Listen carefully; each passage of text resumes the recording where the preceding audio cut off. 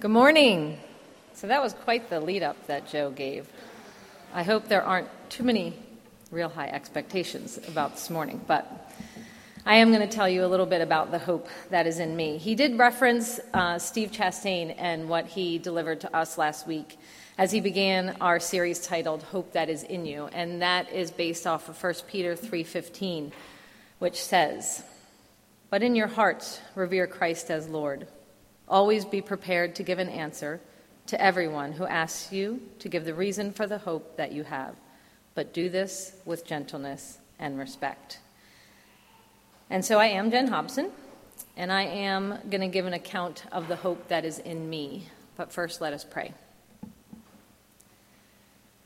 Lord God, I, your humble servant, commit this time to you and invite you into this place to grace us with your presence and change us just a little more into the image of our Savior Jesus. May the words of my mouth and the meditation of my heart be pleasing in your sight, O Lord. And may you use my words to work what you will in the hearts of those who hear them. Amen.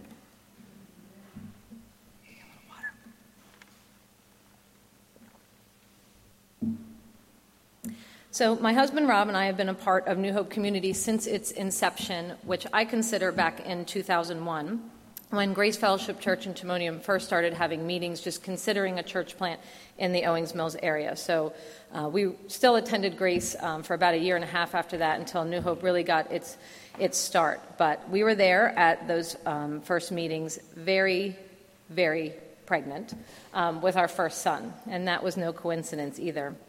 And so, as Joe said, I have served in a variety of capacities, and the one that warms my heart the most is when I was given the title Default Announcement Girl.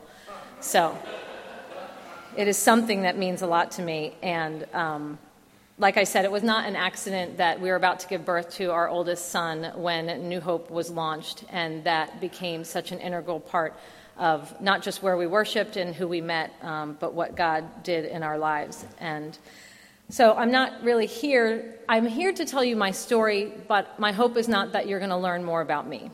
My hope is really that you're going to hear the story that God has given me to tell. And it is a story of God's restorative power. And so you're going to hear about my early life and what he did to restore members of my extended family, and then what he did in my own family. And also that really over the last 17 years, the story that I have is a reflection of New Hope. Like Joe said, part of our goal in this series in August is to hear from people and to learn a little bit more about what God has given them to tell, but also a little bit more about who New Hope is and what we're all about. So I grew up in the Garden State part of New Jersey, where there does in fact exist a very rural area, and no, I do not have an exit. And do not talk to Jason Poling about me being from New Jersey. I would appreciate that.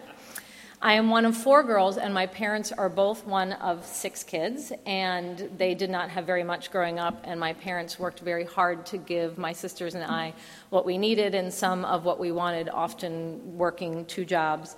We went to a small Presbyterian church, and church was very much just a Sunday part of our lives, and did not carry over into the rest of my life very much. I was hungry to understand who God was, but I really had no idea what it meant to follow Jesus. And part of that is because I could do a lot. So I could get straight A's, and I could make good friends, and I could have a boyfriend, close your ears, Rob, that I was certainly going to marry someday.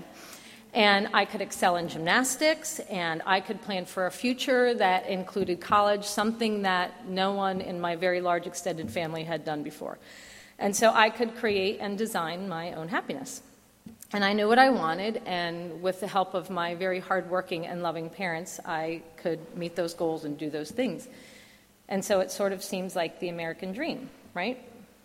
But everything for me was always in preparation for the next step. So it was always study, get good grades, move on to the higher level classes, always preparing for college, compete in gymnastics, get high scores, move on to the next level of competition, get into college, have a rewarding career, always looking for what came next. And I have had a lot of joy in my life. My life is filled with good memories, but it often just wasn't enough. And the desires of my heart weren't satisfied, and I don't think I really knew what the desires of my heart were. And I didn't understand that in order to satisfy those desires, I needed to delight myself in the Lord, as it says in what is now my life verse. Psalm 37:4 says, "Delight yourself in the Lord, and he will give you the desires of your heart." So as I was working very hard at doing good things, God was also working very hard at creating miracles, the depth of which I wouldn't understand until later in my adulthood. I had a very happy childhood, but my family had very real struggles, which included a half-sister that I did not find out about until I was 17, as well as addiction, both of which God would use to glorify himself with his restoring power. So I see the look in your eyes. You're like, what? A sister you didn't find out about until you were 17? Like, that's not a common family tree, right? I feel like even the people that know me, when I mention my sister Joan, they'll be like, wait a minute, Joan, back up. Oh, yeah, and then we even have to go through the story again. But to make a long story short, God took my sister Joan, whom my father had fathered before he met my mother. He raised her in a very loving home all the way across the country in Wyoming, and then worked very hard to bring our two families together to create a lot of love. Tristan, if you can put up the first slide, which should be a picture of me and my three sisters. And as you can see, you sort of look at them and think, which one does not look like the others? And there really isn't one. So the beginning of that reunion, you can imagine, was very tumultuous. My parents have only ever been married to each other, but Joan was at all of our weddings, and my mom considers Joan's kids her grandkids. And this past summer, Joan's adopted mother welcomed a handful of us to come out to Wyoming to go to my niece's wedding, which is amazing.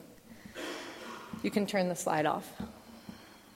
So that mother, her adopted mother, is a picture of the second part of my life verse. Of the psalm in verse 5 through 6. Commit your way to the Lord, and he will do this. He will make your righteousness shine like the dawn, the justice of your cause like the noonday sun. That is a very loving God at work to restore family. And I feel like it's a story that must be told. When we were out there at the wedding, I just had to, and I have been out there once or twice, but I don't have a relationship with Joan's adopted mother, and I hugged her and I just said, you are just a picture of God's love. Like, you are so excited for us to be here. And she said, the moment that you all came into our lives, very long time ago, I just had more daughters. I just had a bigger family. And that's incredible. So speaking of mothers, my own mother exemplifies Psalm 37, 5 through 6 as well. Because you see, my father is a recovering alcoholic. He's been sober for just over 25 years now, and that took place my freshman year in college. And my mother did a great job of receiving the brunt of the conflicts over his drinking, so much so that I didn't really understand. My sisters and I didn't really know he was an alcoholic. And she worked very hard to keep our family together. And so as the drinking increased in my later teen years, she really turned to God and her pastor and our church, and God did the rest. So there's no reason that my parents should be celebrating their 49th wedding anniversary this year, except for a God who restores. If you can put up the next picture. He's going to try. That's my parents' wedding picture. So you can't convince an addict to get help. You can't convince a man to pick his family over his habit, but you can hold on to a God who tells you that no matter what, I'm going to take care of you and I'm in control. All he asks is that you cling to him and have a hope in a God who restores. That hope is like the Israelites marching around the walls of Jericho in the book of Joshua. And it means obedience and it means devotion. And the walls of addiction did not come down in 7 days, but my parents were eventually led to move to Southern Virginia, where they strengthened their marriage and they rebuilt their family, and slowly Some of that extended family trickled down, and they developed a church family and friends and a business. And my dad has a group for men and other people just recovering from any kind of bondage, and the way that he uses the life that my father had led up until his sobriety is amazing. And it has blessed countless people, and that's what God does. It's the kind of restoration that I want people to know about. If you can put up the next picture. That's my parents a couple weeks ago when we were at the beach.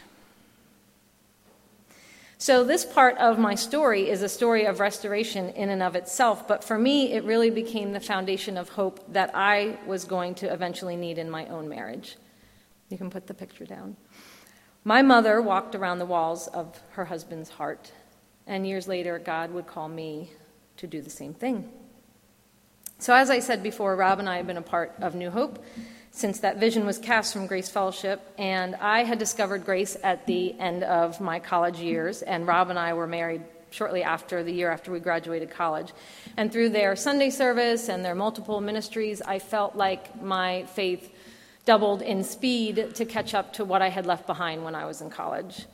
And like I said, it was no accident that we gave birth to Jason, our first son, as we were planting New Hope. And in those first years, everyone had to pitch in. Everyone had to serve coffee and assemble our sanctuary at the base of a movie theater and bring equipment and do all kinds of things that no one was gifted to do necessarily or driven to do or motivated to do, but we did it.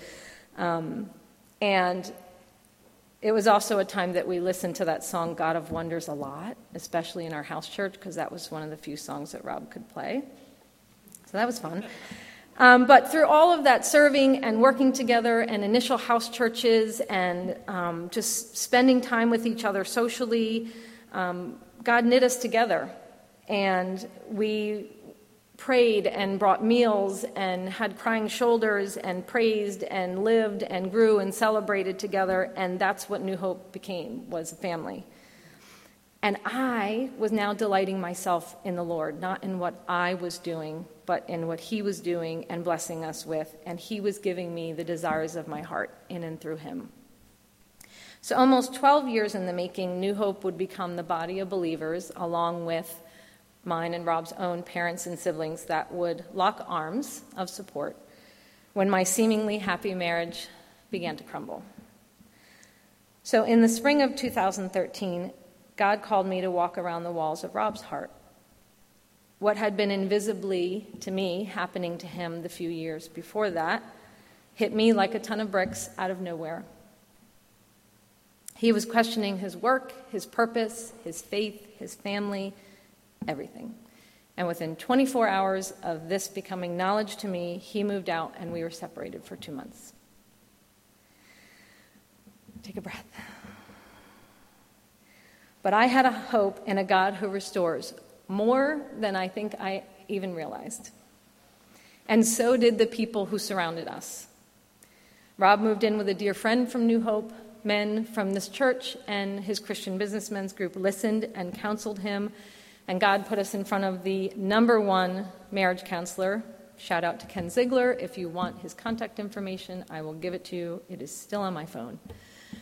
And then countless ways that the body of Jesus were his hands and feet to us. People who cleaned our kitchen floor and grocery shopped and took our kids to go do fun things and literally stepped into battle as tireless prayer warriors. Some who aren't in this building right now, but who are praying so that I can graciously get through this sermon. And luckily, we didn't have people who told us what we wanted to hear, what this culture would tell you wanted to hear. It might be time. Maybe, it's just not who you used to be. Maybe you need someone else. You deserve to be happy. Move on. Find what you need, you. That's not, luckily, what we heard.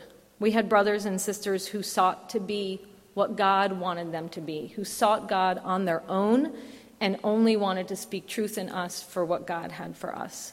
And it was messy, and it was ugly, and it was beautiful. And I experienced love and communion with God in a way that I would never imagine. Ways that he showed himself, had me build an altar of shells on the beach, and brought doves in front of my windshield driving down 695, and countless other miraculous things that I experienced. Not that I want to go through that again, but that was the beautiful part. And I remember very clearly in the midst of tears and pain one time while we were still separated saying to Rob, "You cannot fix this, and you cannot take away the pain that you have caused me, but God can." And I had a hope in a God that no matter what happened to my marriage and my family, that I knew that God would still give me the desires of my heart in him, and that he would still be there.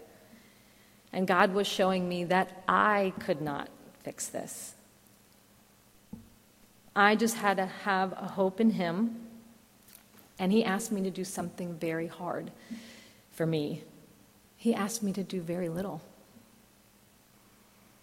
He asked me to concentrate all my energy on what he was doing inwardly with me and with Rob, and to walk around the walls of his heart and to just watch and see what I'm going to do, Jen.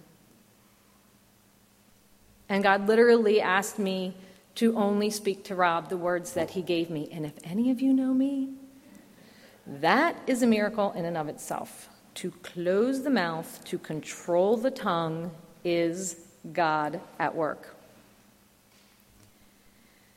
And he asked me to sing praises to him in the midst of the biggest storm of my life, and to be able to know that he was enough. Last week, Steve talked about a time in his life when his wife, Shannon, prayed boldly for the impossible, something that was just an uncommon way for her to pray. And during this time in my life, prayer became my breath.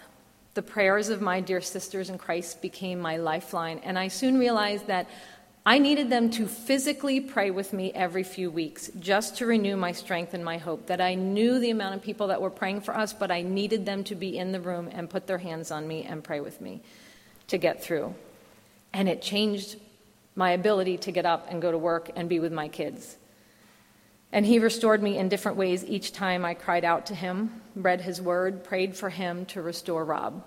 No matter what that looked like for my relationship with Rob, I needed him to restore Rob and allow Rob to love his God and love his children. And it allowed me to declare, "It is well," even when it certainly didn't feel like it. I'm so thankful for the worship team this morning that I don't think many speakers say, "Hey, can you play each of these songs that I really want you to play?" Even though I'm not a musician and I know nothing about what goes into playing those songs. So I'm very thankful because each of those songs speaks about this story and, more importantly, the God that restores us. And when he wants us to say, "It is well," because it's you, God, and I can stand just with you. So my hope now is in a God that took my desperate cries and my worship and my obedience alone, and he made my righteousness to be his righteousness and shine like the dawn. The justice of my cause to be his cause, and to shine like the noonday sun. If you can put up the next picture. So that's Rob and I at our wedding. Don't we look like babies? We're so little. Well, I'm little. We were young. And I love Rob. And he fell in love with me a second time. And God broke the chains this world had on Rob and gave him a renewed desire for his God and his wife and his family and his purpose. And our marriage is not perfect, but it is strong and it is a reflection of God's love. Can you put up the next picture? Maybe. That's us at the beach a couple weeks ago. As you can see, the beach, hence the shell and the picture in your bulletin, is my sanctuary. And I think needs to be a place I should be at regularly because that's where God does amazing things in my life. Just saying. You can shut the slide off. So right from the beginning of time, God has revealed his restorative power in the books in the book of Genesis in chapters 38 through 50, we find the story of Jacob and Joseph and his malicious brothers and imprisonment and long years of why, God, what are you doing? For God to shine his righteousness and bless countless people and restore a family and be a reflection of who God is throughout time. So if you've heard the story of Joseph and Jacob, I recommend that you just go back and you look at it slowly and you see that power that God has and what he can then do in your life. Because through the ages, God has been, he still is, and he will continue to be a God who restores things to himself, not necessarily the way that we think it should be, but he's going to restore. So I realize there are countless marriages out there that fail, and children who haven't been restored to their family, and that despite the same amount of prayer and dependence on God, don't turn out with the same happy ending that mine did. I know there are some of you that are listening that are saying, that is a great story. I'm so happy for you and your parents and your sister and your marriage, but that just didn't happen to me, or it's not happening to me, or not happening in the life of someone that I love. But I still want to encourage you to have a hope in a God who restores, a God who will one day give you the desires of your heart that you might not even realize are those desires right now. And they might not be your current hopes and dreams, but it's something that he can fill because he's the only one who really knows what it is. And God's word reminds us that sometimes he works through generations. That restorative power might not be the here and now or 10 years from now, but might be something that he's working for generations. So that's the hope in me. That's why I come to church on Sunday mornings. That's why I follow Jesus. And more than what I've been taught and what I've read is what I have walked through in my own life and how I have seen God as I have been blessed to walk through the messy parts of life with other people. And that's why I teach my children what I teach them is not just because there's this old book and there are these great stories and this will be a foundation for your life, but I've seen it and I've felt it and I know it's real. So do you need people to come alongside of you? Do you need people to pray with you, walk with you? Do you want to understand God as I do, as a God who is there and real and will restore? Because we have people here that want to do that with you. And that's why we have house churches, and that's why we have women's monthly prayer, and we have exciting, fun events, and we serve together. And like Joe said, we put in the time and the sacrifice because it will build bonds that will bring you joy, but will also establish people that can be God's hands and feet for you. And if you're not sure where to start, talk to me, talk to Joe, contact one of our elders that are listed in your bulletin, because we want to be that. So I just want to thank you for allowing me to share my story, the hope that is in me. And as we pray to wrap up, I think God is funny, and I think he cracks himself up. Because what I'm going to pray is what just happened to pop up in a daily devotional on my phone this morning. So bow your heads and let me close this.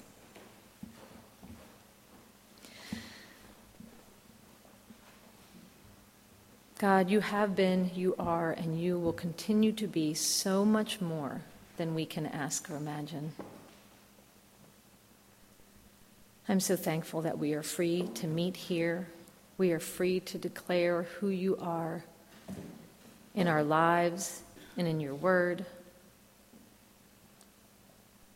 Give us the strength to tell our story, which is your story through us. Help us to be bold and choose you over what the world thinks of us, and to let others in to see what you're doing. And with the verse that you gave me this morning, Romans 15:13, may the God of hope fill you with all joy and peace as you trust in him, so that you may overflow with hope by the power of the Holy Spirit. Amen.